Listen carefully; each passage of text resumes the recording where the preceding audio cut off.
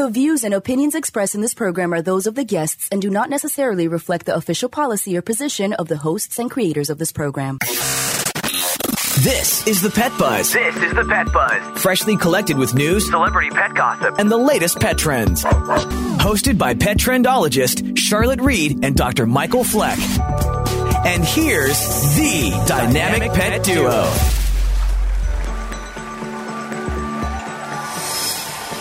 Well, greetings, pet lovers. We welcome our listeners who tune in each week from around the world. We're so happy to have you join us, especially in this new year, where we all look forward to a happy, healthy, and prosperous new year. Just to remind you, Dr. Fleck is slowly recovering from hip surgery. We send him our good wishes. And as a result of his absence, I've asked our friend and publicist, Jennifer Krosche, to join us as the co-host for the show today. She is a huge dog lover. She works for other pet clients, other than myself, of course, and she has 3 Australian Shepherds. So, Jen, welcome to your new duties as hosting the Pet Buzz in Dr. Fleck's absence. I guess the big question I want our listening audience to know is, what's it like living with 3 Australian Shepherds? Chaotic and very hairy. I think so. I'm sure Jen has a very powerful vacuum cleaner. What kind of vacuum cleaner do you have? I actually have a shark. Okay, you have a shark to chomp away at all that pet hair. You know, Jen, I got to tell you, I thought about you this morning, as well as I thought about myself and so many of my close friends that are pet owners. So I was reading this story off of the BBC website about a wire-haired Vizsla, a dog, that went missing for 12 days in Bedfordshire in the UK. It turns out that a team from Nottinghamshire, a Nottinghamshire-based charity, it was called Drone to Home, spent fewer than 2 hours. Now, the dog had been missing for 12 days, and this drone charity spent 2 hours searching for this missing dog when they spotted him in a nearby town. It turns out his retractable lead got stuck in a hedgerow, and it tied him to the spot. Jen, do you know how many dogs go missing each year in the U.S.? I do not, but I would have to say probably 1 million or so. Believe it or not, it's 10 million dogs that literally get lost each year. That's crazy. I mean, I can't imagine feeling helpless as a pet owner. I mean, I, thank God, never experienced that, but it's overwhelming because there are so many dangers out there, as we know, as pet owners, you know, from the weather to other animals. You know, they're domesticated animals, and we've got wildlife and humans and vehicles and all these things to worry about, and, you know, all these threats. And I couldn't imagine feeling like that. I've been really lucky that Churchill and Wally wandered off, but believe it or not, they came back. But what I really love about this story is the technological aspect. I mean, this dog has been gone 12 days, and in 2 hours, they find him. So literally just after they started, they lit up the drone, they found the dog. The owner was so grateful that she fundraised for this charity, Drone to Home, to buy a drone for this organization so they could do so much more work. That's amazing. And there are so many amazing technological breakthroughs, both as for humans and for pets, to make our life simpler and easier. And ironically, as we're talking about that, CES is going on right now in Las Vegas, and I'm really excited to see what is coming out of there. Yeah, if you guys don't know, CES is the Computer Electronics Show. It is the largest trade show in North America. People come from all over the world, and the show is every year in Las Vegas. And in the upcoming weeks, we're going to be sharing some of the relevant technology from the show that can help us take better care of our pets. But Jen, we need to get on with the show. Can you give us the weekly rundown of this week's show? Absolutely. So this week on the Pet Buzz, we're talking about the historic legislation banning dog meat in South Korea that just passed, Texas A&M's Dr. Simon Haeder discussing the perception of pet vaccines, why dogs lick, creating a pet budget, and telemedicine is the norm for many humans nowadays, but it's also gaining popularity for pets. COVID-19 changed everything. Pet owners had few options outside a traditional trip to the vet. But since the FDA lifted its requirement on in-person veterinary examinations for fear of spreading the virus during the pandemic, pet telemedicine has boomed. According to Markets and Markets, the global televet market is worth about $5 $130 million and is forecast to grow to $1.2 billion by 2028. Joining us today to talk about veterinary telehealth is veterinarian Dr. Lori Teller. Dr. Teller is also a clinical associate professor of telehealth at Texas A&M College of Veterinary Medicine and Biomedical Sciences. She is also the former president of the AVMA, the American Veterinary Medical Association. Dr. Teller, welcome back to the Pet Buzz. Happy New Year. We're so glad you're here, especially because you are an expert in this new booming area. Thank you, and Happy New Year to y'all. And it's always great fun to be on the show with you. So thank you for having me back. Well, I'm so excited. This is Jennifer Krosche. It's our publicist for the show. She's done a bang up job, and she's my co-host today since Dr. Fleck is out. Hi, Jennifer. Dr. Teller, why is telemedicine attractive to pet owners? Telemedicine is an additional way to be able to communicate with a veterinarian or a veterinary team member to help enhance the level of veterinary care that your pet can receive. And so it's another great tool in our toolbox. I would also think it would be attractive for those nervous or those kind of anxious pets who really dislike going to the veterinarian, whether they're dogs or cats, right? It does. So we can do our initial exam in person, get our diagnosis, collect whatever samples we need, create our treatment plan. And then instead of having to have the pet come back every week or 2 weeks or 3 weeks, we can do telemedicine follow-ups from the comfort of the pet's and the owner's own home. And that can really make a difference, especially for some of our stressed or anxious animals and owners. I'm just curious, do you already need to have a veterinarian client-patient relationship before scheduling a televet visit? So it depends on what is going to be done. So if you want to have a diagnosis made or have specific treatment recommendations, then you do need to have an established veterinarian client-patient relationship. But for general advice, for triage, if you're concerned that something's an emergency but really not sure, for those kinds of things, you do not need an established VCPR. So, Dr. Teller, where's the best place to find a televet if your veterinarian doesn't offer this service? Well, I'd ask your veterinarian one to start offering it because it really is beneficial. But if they don't want to offer it, they may have a third party that they do work with. So that would be the next go-to. And then finally, the AVMA, the American Veterinary Medical Association, has some tremendous resources on their website. And I would highly recommend visiting that for lots of great information on veterinary telemedicine. Well, if you've just joined us, we're speaking about veterinary telemedicine with veterinarian Dr. Lori Teller. How can a pet owner be best prepared for telemedicine visit with their veterinarian? That is a tremendous question, and something that we work with our own clients at Texas A&M with. Really helpful. One, identify the problem that you want to discuss.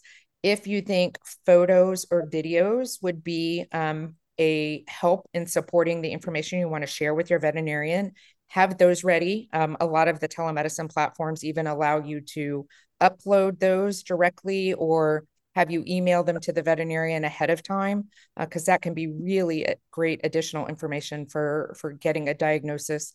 And then also know what food your pet is eating, what medications it is on, including over-the-counter and supplements, and have your pet nearby. It's amazing the number of people who schedule a telemedicine visit and then they have to go find their pet.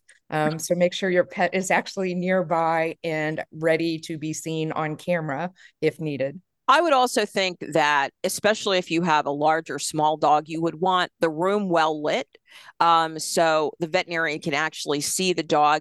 And you might even benefit from putting the dog on a table and then double checking the shot before you get started. And I think also to save time, maybe have some questions ready to go. Absolutely. Those are great suggestions.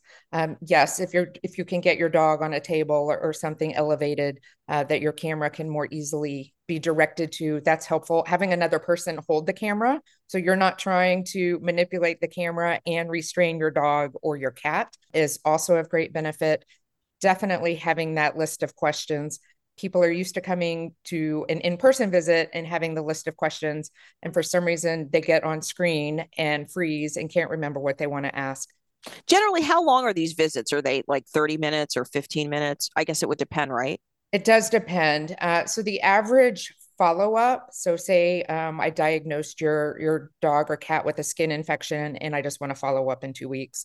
Those average to around 7 to 10 minutes. But if I'm addressing a behavioral problem or a more complicated chronic disease like diabetes, then those can certainly last anywhere from 15 to 30 minutes. And if it's the initial behavior consult, those could even go 45 minutes to an hour. So all in all, it's best to be prepared. Definitely. All right. Well, we need to take a commercial break and return with Dr. Lori Teller discussing telemedicine for pets and their owners. Also up next is Celebrity Pet Buzz and Pet Money Matters.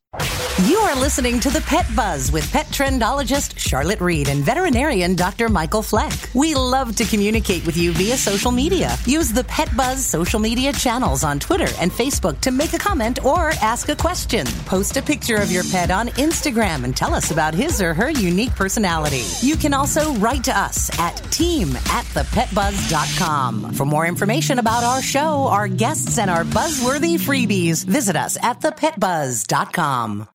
A Rottweiler named Whiskey with hours to live brought back to full health. A terrier named Snoopy, paralyzed in all 4 legs, who ran and played again within months. These dogs are known as Marty's Miracles. Dogs brought back to health by Dr. Marty Goldstein. I've helped countless dogs thrive with one simple concept. Your dog needs a high-meat diet similar to what their ancestors ate in the wild. Called the Miracle Worker by Forbes magazine, he's now created a premium dog food for you called Nature's Blend. It's the easiest way to support your dog's easy digestion, nourished skin, playful energy, and most importantly, their healthy, full life. For a limited time, save up to 54% off Nature's Blend and get free premium dog treats. Go to drmartypets.com/love or text LOVE to 511-511. Text LOVE to 511-511. I'm so confident your dog will love it. Your order is backed with a 90-day guarantee. All pets are unique. Your pet's results can and will vary. Message and data rates may apply.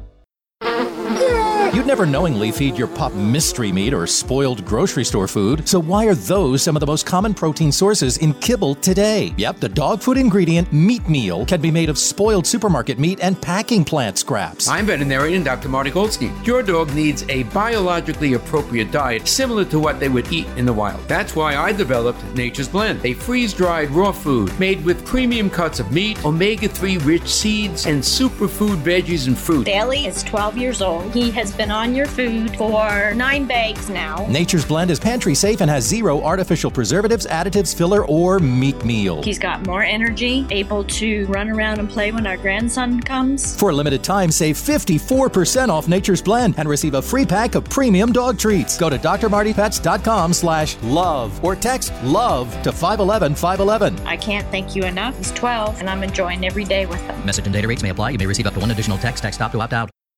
Thank you for joining us on the Pet Buzz. The show is hosted by the dynamic pet duo. I'm Petrendologist Charlotte Reed. And I'm veterinarian Dr. Michael Fleck. Well, we're back with Dr. Lori Teller discussing veterinary medicine. Jen, you have a question. I do. Dr. Teller, what should pet owners expect from a televisit? So pet owners should expect to have a better understanding of what is going on with their patient.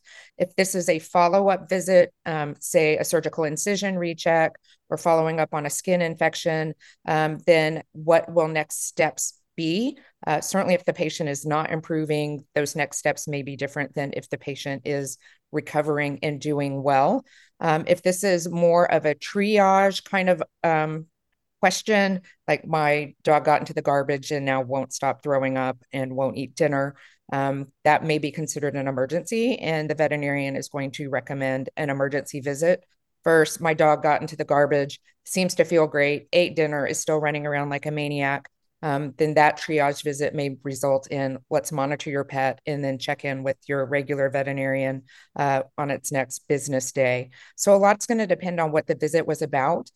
But in general, you should have an idea of your pet's current condition and what the next steps are going to be, whether that's everything's good, we can stop, another in-person visit is needed, or maybe we need another follow-up visit via telemedicine.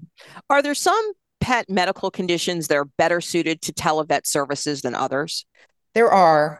Every animal should have that in-person physical exam, even if it's a behavior problem or something like that, because there are physical things that can cause those. But once physical issues have been ruled out, behavior really is great to be done via telemedicine. Nutritional counseling, weight management, those kinds of things can be done via telemedicine, perhaps with an occasional check-in to accurately monitor weight and body size. So those do really well. And then chronic disease management, where you can alternate in-person visits and telemedicine visits, whether that's diabetes, arthritis, Cushing's disease, all of those kinds of things. Telemedicine can definitely be used to enhance those in-person visits. Can you tell us what televet services are not included or does not include? So it's really hard to do a physical exam on a pet via telemedicine. There are some things, if the pet is easy to handle, that a veterinarian may be able to direct the pet owner to do, such as getting the animal's pulse and the respiration rate and showing gum color, those kinds of things. In certain areas, maybe helping to narrow down where pain is coming from. But animals do get referred pain, just like people. So that's not always as easy as it sounds. Sometimes on a lighter colored animal, you may be able to find fleas if the pet is itching, but on darker furred or heavily coated animals, that can be a challenge as well. So sometimes that depends on what the complaint is, what kind of animal we're talking about. And then we do want to be really cautious for pets that may be more challenging to restrain, because not only can the pet get hurt, but we risk an owner or the person doing the restraint getting hurt. And we don't want that to happen either. Yeah. I think that's absolutely positive. You might want to have somebody or a family member at your televet service phone call or Zoom call. I think one of the most important things that really is on most Americans' minds is money. Money matters. So lastly, do you believe televet services are cost effective? I think it depends on what you're using it for. So triage definitely can be cost effective. If you're 2 hours from a veterinarian and you're not sure if your pet's condition warrants a trip to the emergency clinic or not, then a triage can definitely help. You know that if you've been told to go to the ER, that's absolutely warranted. And you may even get some advice on what to expect. And if you're told this is something that does need to be addressed, but it can wait till tomorrow or a couple of days when your regular veterinarian is available, and then you're just paying a regular exam and not the emergency fee, that can also be cost effective. I think the bigger issue is when you're calling with what is not an emergency, but maybe something acute, like an ear infection or a wound. Those do need to be seen in person, and having a telemedicine visit ahead of time where you're paying that telemedicine fee, and then having to go to your vet when you already knew you were going to have to go to your vet, and paying an additional fee, that I don't think is cost effective. Well, Dr. Teller, thank you so much for visiting us today. Can you provide us with a website where we can learn more about telemedicine? Sure. Please go to avma.org and then go to the Telehealth Resource Center on the website. That's great. And that's where you'll be able to find services that do offer telemedicine if your local veterinarian doesn't offer it.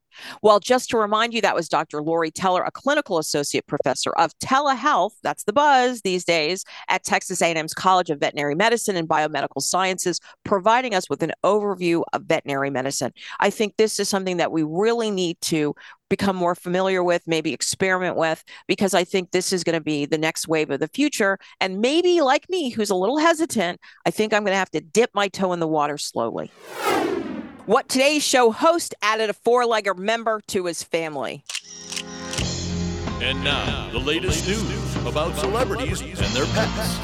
It's Obsession. Aren't they cute? What's the name? Today's co-host Craig Melvin added a new puppy to his family at the end of December. The Melvin family picked up an Irish Doodle puppy from a breeder in Virginia. The Irish Doodle is a crossbreed between an Irish Setter and a Poodle. The Irish Doodle is supposed to be an outgoing, friendly, playful dog that is full of curiosity. Additionally, their intelligence makes them easy to work with when it comes to obedience and agility training. Most importantly, they are great with children. The Melvin's new puppy is named Miles Cooper. During a broadcast last week, Chanel Jones Asked about the puppy, Craig said that Miles is a great unifier, another great role for a dog in a family. Looking to save money this year? A pet budget could help.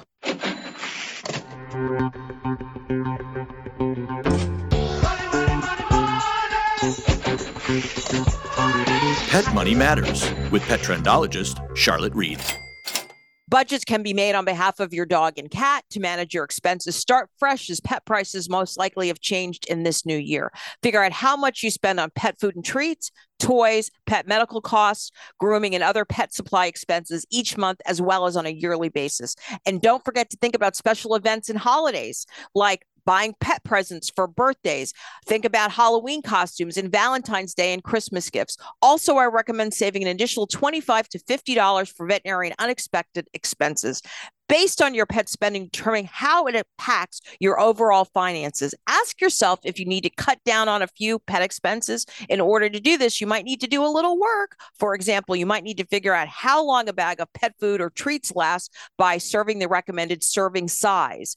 You might want to develop a strategy for using coupons or other saving methods. By putting together a pet budget and or saving strategy, you will get control of your finances, focus on your financial goals, keep on top of your pet spending, make it easier to stay aware of your saving and debts, and save for unexpected pet expenses. It's all good because pet money matters. I just helped you keep more pet money in your pocket. Time for a commercial break. Our next segment kicks off with the I Likey of the Week and follows up with the Pet Buzz mailbag and our next guest, Dr. Simon Haeder, discussing vaccine avoidance. Does your pet have dry, flaky, and itchy skin? Do you find yourself visiting the veterinarian repeatedly because Fido or Fluffy has skin allergies or ear infections? EpiPet to the rescue. Developed by a veterinarian, EpiPet is a revolutionary, high-performance skin and ear care product line made with the finest natural ingredients. EpiPet, for you and your pet, means better pet health. For more information, epi-pet.com. EpiPet is another proud sponsor of the Pet Buzz. What if you could help turn back the clock and help your dog play like a puppy again, no matter their age?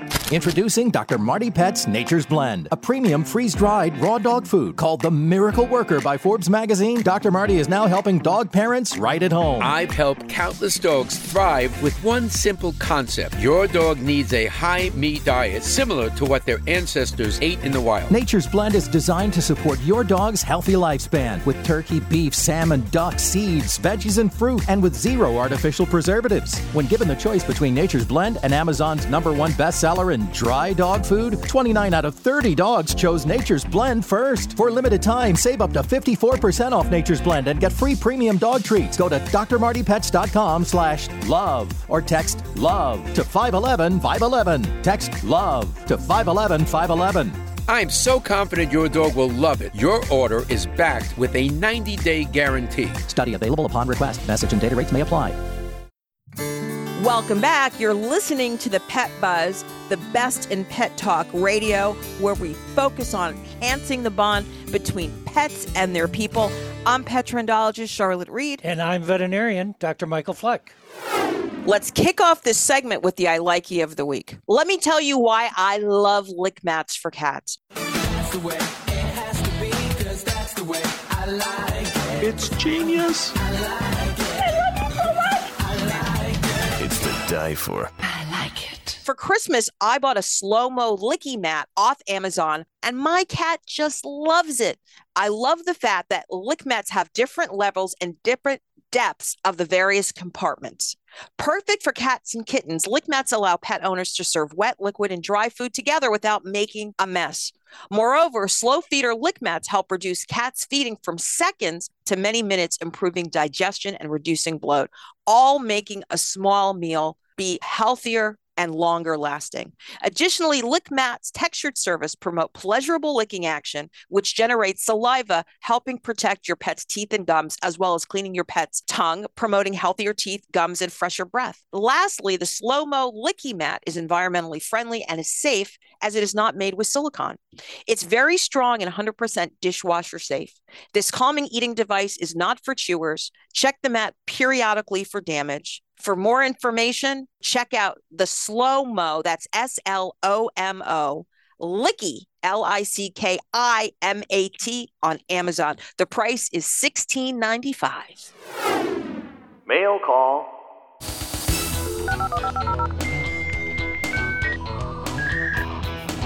You got mail. Peter wrote from Atlanta. I just got a golden doodle dog. He's 6 months old and he's spending a lot of time licking me. Is that normal? Well, thanks for writing, Peter. Like cat owners, dog owners have too been wondering why their dogs seem particularly fond of licking humans. In fact, licking is a fairly common trait that most, but not all dogs will do. And the reason for why does vary from being a means of communication to it being a surefire way to get an owner's attention. Another simple explanation could be that a dog licking you is often received positively by us humans. After all, who can say they don't squeal with delight when a cute dog fusses over them? Which means dogs may associate licking with a positive reaction. If you want to train your dog to stop licking you, give him something else to do that he can associate with positive interaction. For example, ask him to stop, then get him or her to sit, stay, and tell him when she or he does, give him a treat and tell him good boy or good girl. I hope my advice helps. Let us know by writing to us at team@thepetbuzz, and please send a picture of your dog and we'll put it up on our social media channels. Research on attitudes toward pet vaccination and how they may be linked with human vaccination hesitancy was the subject of a new study recently published in the journal Vaccine. Joining us today to talk about this subject is Dr. Simon Haeder, an associate professor of health policy and management in the Texas A&M University School of Public Health. Dr. Haeder, thank you so much for joining us today to talk about such an important subject. Thanks for having me. Co-hosting today is a dear friend of the show and pet owner, Jennifer Krosche. Jen, you have the first question to ask. Awesome. Well, hi, Dr. Haeder. Dr. Haeder, before we get started, what prompted you to conduct this study, and can you discuss the protocol? Sure. I think it was a couple of things. I'm a pet owner myself, and I've been doing work on human vaccine hesitancy and human vaccine related issues for a little bit. And a recent vet visit, I was waiting for my dog to come out. And so I started thinking about, all the work I've done on humans, does that carry over onto pets? And so I'd done some previous work related to pets, that's somewhat related to my work. And so it just, seemed like an interesting topic to study. I looked at the literature, there was nothing there. And so it seemed an important thing to pick up. So talk about the protocols of the study. How was it conducted? Yeah, it's very, very standard. I looked at what has been previously done on human vaccine hesitancy and tried to convert it into, the dog life and the cat lives. So it's very similar in that regard. There's really no guidance because, as I mentioned, there hasn't been much work on this previously. Developed a survey, contracted with a survey company to run the survey for me, and then got back the data, started analyzing, and then got it out really quickly. So there's really no contact with humans other than the survey, correct? That's correct, yes. Okay. So I guess my question is, what canine and feline vaccinations were mentioned in the study, and how did respondents perceive the safety, efficacy, importance of the various vaccines? Because I think that's always important because so many people go to the vet, but they really don't know what the vaccines do. They just say, give me the kit and caboodle. Yeah, I think that's very true. The obvious ones that were included for both cats and dogs is rabies. That's a big one. That's where people are really, really concerned about. But there were some other core vaccines. On the dog side, we had parvo and distemper. On the cat side, we had also parvo and then the herpes virus. We had feline chlamydia as well as feline bordetella. And on the dogs, we also had canine influenza and Lyme disease. Kind of try to find a good mix. Obviously, as I mentioned, rabies being the big one, and then some core and non-core vaccines to see if there's differences in how people think about these issues. With this mysterious respiratory infection, no canine bordetella? I had to make some choices. I wanted to, 5 and 5 balance. The survey was kind of conducted prior before all those news hit. In hindsight, bordetella would have been a good one, but it wasn't part of the study. The findings were pretty good. And when you ask them, do you think these vaccines are safe and effective and important?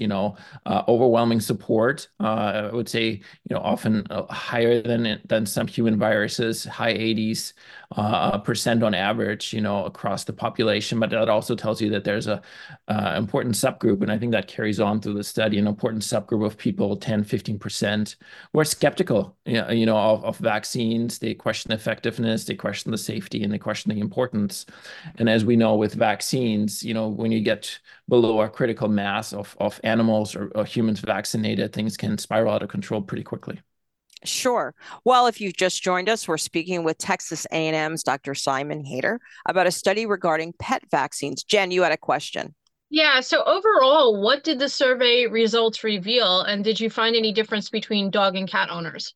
Yeah, I think the story of the survey is that overall, most dog and most cat owners are in favor of vaccinations. They're in favor of vaccination requirements as well. Most have their dogs and their cats vaccinated. As I alluded to earlier, there's an important subgroup that doesn't. And it's a chunk of people, and that can be quite dangerous, as we know, especially when it comes to rabies and other important diseases. One of the reasons I did the study was because, I've done it in the human world, and I was interested if there's any spillovers. And there indeed seem to be some spillovers. You've probably read in the news, people getting very, very concerned about COVID. We had some stuff with MMR before when it comes to humans. And the big concern is that not only is that going to spill over across different human vaccines, but it is going to spill over into the animal world as well. And my study contributes to the findings here that there's some of that spillover happening. It's not quite as bad as some human vaccines, think COVID, obviously, but it's definitely starting to happen, and it's definitely a reason for concern down the line here if this doesn't get checked. Now, I'm just curious, Jen had asked you also the differences between dog and cat owners. Were cat owners, for example, vaccinated less, or did you find as dogs and cats got older, did people vaccinate less? Yeah, that's a good question. So there's a general pattern where dog owners seem to be more invested in vaccinations than the cat owners. So there's a consistent pattern where the rates are higher for dog owners than they are for cat owners, which I found interesting.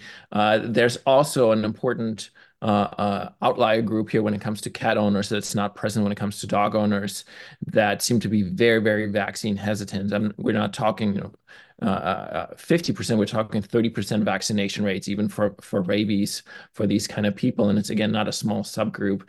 Didn't see that for dogs. So there seems to be, this interesting group of cat owners who are very opposed to vaccines. And that's obviously problematic if your cat's not vaccinated against rabies. So we need to take a commercial break and return with our guest, Dr. Simon Haeder, and discussing his recent research regarding attitudes towards pet vaccination. Also in our next segment, we are reporting on how South Korea is making big strides in banning dog meat. You are listening to The Pet Buzz with Petrendologist Charlotte Reed and veterinarian Dr. Michael Fleck. We would love to communicate with you via social media. Use the Pet Buzz social media channels on Twitter and Facebook to make a comment or ask a question. Post a picture of your pet on Instagram and tell us about his or her unique personality. You can also write to us at team@thepetbuzz.com. For more information about our show, our guests, and buzzworthy freebies, visit us at thepetbuzz.com. I'm Petrendologist Charlotte Reed. And I'm veterinarian Dr. Michael Fleck. Here at the Pet Buzz, we are urban, suburban, and country. So we're back with Dr. Simon Haeder, an associate professor of health policy and management in Texas A&M University School of Public Health, about the perception of pet vaccines.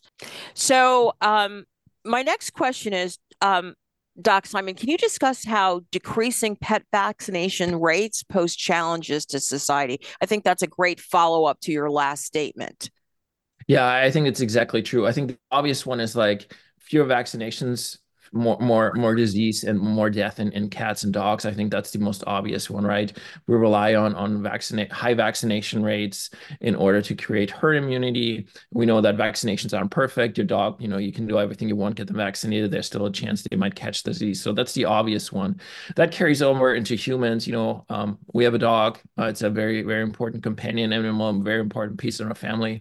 We're willing to spend the money. If your dog gets sick, you're willing to spend the money with decreasing vaccination rates. Obviously, costs and death are going to be a problem for families. I think there's also a general concern that these diseases can continue to mutate and turn into more deadly or more challenging forms down the line if we don't get a hold of this. And then I think lastly, it's an important public health issue that carries beyond cats and dogs, where vaccine hesitancy and distrust in science and medicine is just growing, and that just poses some very, very big challenges in general. I would think that you would probably see that more with human medicine, since politically pets don't really pose political issues for the most part. But you know what I'm saying? You would see that hesitancy more with folks associated, especially since the election season is coming around, with thoughts about vaccinations and COVID-19. Yeah, you're absolutely correct. Once you run studies on human vaccine hesitancy, politics plays an important part. It's an important predictor of whether people vaccinate or whether they support mandates. Didn't really quite see that in cats. Didn't quite see that in dogs as well. So it's not quite as political as the human side of things, but obviously that can change. There's a lot of debate whether vaccination mandates should be limited or extended in some of the states, and obviously then it becomes political, and then the whole thing might change. Dr. Haeder, you recently did a similar study regarding humans and vaccines. Did you see any similarities or differences about the perception of human vaccines versus the pet vaccines? Yeah, I think there's a lot of similarities. As I mentioned earlier, one of the big differences is that pet vaccines don't seem to be quite as politicized yet, and I think that's an important finding. With human vaccines, we see a lot of differences depending on what vaccine you ask people about. Polio, very high support, not concerned about safety and all those kind of things. But then once you get into, COVID in particular, the whole thing changes. Or some HPV vaccines, because there's a sexual component to it, so people get very comfortable. So there's a vast difference depending on what vaccine you ask about. Cats and dogs, very similar. Obviously, the rabies was standing out as most supported. I think that's obvious because people are most concerned about rabies, and then you get slight drop off when you get from core to non-core vaccines. But I think the spread is much bigger when it comes to humans, and the politicization is also much bigger when it comes to humans. Lastly, what can our pet owner listening audience take away from this discussion? Yeah, I think vaccine hesitancy when it comes to pets, dogs and cats is a growing issue that we haven't paid attention to, I think, in the news and academically as well. There's lots to learn here. There's lots of concerns on my end, and I think academics that work on these kind of issues. I think it's important that you think about what other animals your animals hang out with, and what animals you hang out with if you don't know the owners and you don't know whether the pet is vaccinated. I can also add to that the wildlife in your backyard. That's very true. We have lots of wildlife. We live next to a creek, so we have a big issue related to that. But I think more generally, it's like we need to do more to educate people. These kind of shows, veterinarians, veterinary associations. We need to do more to educate people about the safety and importance of vaccines, and we need to counter a lot of the misinformation that's out here. Vaccines, from a public health perspective, one of the biggest achievements when it comes to public health, and we're kind of losing a lot of ground here. And I think we all need to work to counter that. Well, thank you so much for joining us today, Dr. Haeder. Can you give us a website so that we can learn more about the study? Sure. I think the easiest way to find more is to go to the today.tamu.edu and then just search for pet vaccinations. That will take you to a write-up that the university wrote about the study, and also take you to the study itself and vaccine. Well, once again, thank you so much for appearing on the Pet Buzz. And everyone, just to remind you, that was Dr. Simon Haeder discussing the pet owner perception of vaccines and why vaccines are so important for not only our pets, but for us. Finally, good progress in the banning of the meat trade in Asia. And now, Pet Buzz news from around the globe. Well, last week, South Korea's parliament passed a landmark ban on the production and sale of dog meat as the public calls for a prohibition that has grown sharply over concerns about animal rights and the country's international image. The bill would make breeding and the slaughtering of dogs and the sale of their meat for human consumption illegal from 2027 and punishable by 2 or 3 years in prison. It doesn't provide any penalties for eating dog meat. Dog meat consumption, a centuries-old practice on the Korean peninsula, is neither explicitly banned nor legalized in South Korea. Recent surveys have shown that more than half of South Koreans want dog meat banned, and a majority of Koreans no longer eat it, but 1 in every 3 South Koreans still oppose a ban, even though they don't consume it. Farmers were extremely upset by the bill's passage. Some angry dog farmers said they plan to challenge the bill's constitutionality and hold protest rallies, a sign of continued debate over a ban. But the bill offers assistance to these dog farmers and others in the industry in shutting down their businesses and shifting to alternatives. Details are to be worked out among government officials, farmers, experts, and animal rights activists. The bill will become law after being endorsed by the Cabinet Council and signed by President Yoon Suk-yeol, considered formalities since his government supports the ban. This is a major step in the right direction. It might take a little while, but Koreans will eventually experience the power of living with and loving dogs. How did one dog bring awareness to the conditions of outdoor dogs? And that's like... Your attention, please. News of the day got you down? No worries. Petrendologist Charlotte Reed is here with Tell Me Something Good. This is a necessity like air and oxygen. Tell me something good. For 3 years, Rula didn't have a place to warm herself in the cold or cool down in the extreme heat. Used as a guard dog and mostly tethered to a 10-foot-long pulley, the energetic 4-year-old German Shepherd Husky mix spent most of her life pacing from end to end in a double-fenced maintenance yard, excitedly wagging her tail on the rare occasion she saw a human. But last summer changed everything. Last summer, pet lovers became aware of Rula's plight when her story was posted on the neighborhood app Nextdoor. The post blew up over 8 weeks on animal rescue sites, prompting residents to rally and call authorities. But California's Contra Costa County animal control officers unfortunately said the owner did not violate any laws, though they did suggest he add a shade structure, a request with which he complied, they said. Well, several residents later tried to encourage the owner to surrender the dog, but it wasn't until weeks later that he finally relented, according to one resident, Celeste Smith of Discovery Bay. She convinced him to let the dog go. She had met Rula earlier in the summer and written a letter to the dog's owner and gave him dog treats, toys, and a bed for the pup. It wasn't until this past December of 2023, that Rula found a home with a loving family, including a dog to play with, a dog about her same size and about a same age. But her story has inspired Contra Costa County Animal Services to work on possible rule changes about keeping animals outdoors during extreme weather conditions, requiring shade and access to cool water, as well as clarifying rules on tethering and more. Rula, we wish you the best in 2024, but we hope that Contra Costa County's Animal Services can protect more dogs who suffered like you in this upcoming year with new regulations. You have inspired our community to get together and rally for dogs and dog abuse. Now that's something good. Hey, Jen, did you hear the bells? Yes. Well, that signifies it's a wrap. But before we go, we want to give you a preview of next week's show. So next week, we're talking about how you can change a pet's life and how a Native American dog breed contributed to the economy of the Upper Northwest. Jen, can you be so kind as to thank our guests? Absolutely. Special thanks to our guests, Dr. Lori Teller and Dr. Simon Haeder.